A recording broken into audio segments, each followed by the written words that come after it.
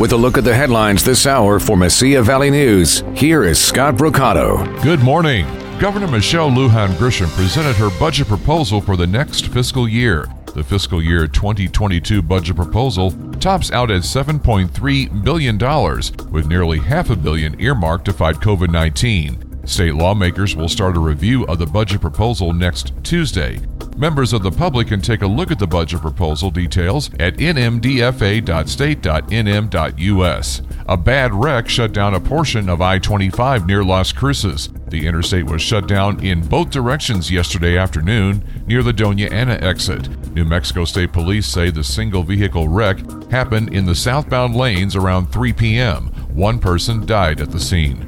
The New Mexico Motor Vehicle Division will offer a convenient way to renew vehicle registration. KRQE reported yesterday that the MVD now has a self-serve kiosk for vehicle registration renewals. There are 2 kiosks currently in Albuquerque. The report says the kiosk instructions and voice prompts are in English and Spanish. It allows vehicle owners to print out the sticker and registration in minutes. Health officials in El Paso say inmates could be about to get vaccinated against COVID-19. Public Health Chief Angela Mora said yesterday that state health officials are mulling over whether to launch Phase 1C soon. Phase 1C would include at-risk inmates. If so, those behind bars would be ahead in line of everyone else in the general population.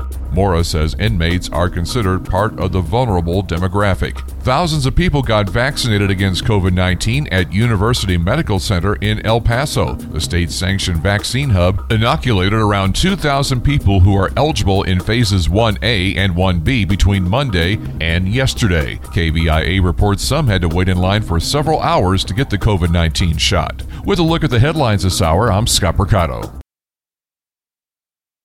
For Mesilla Valley News Sports, I'm Ernesto Garcia. The NBA and its union are agreeing to additional COVID-19 protocols after a recent spike in cases. For the next 2 weeks, players must remain at home at all times except for team-related activities and essential functions. Players must also wear a mask on the bench at all times.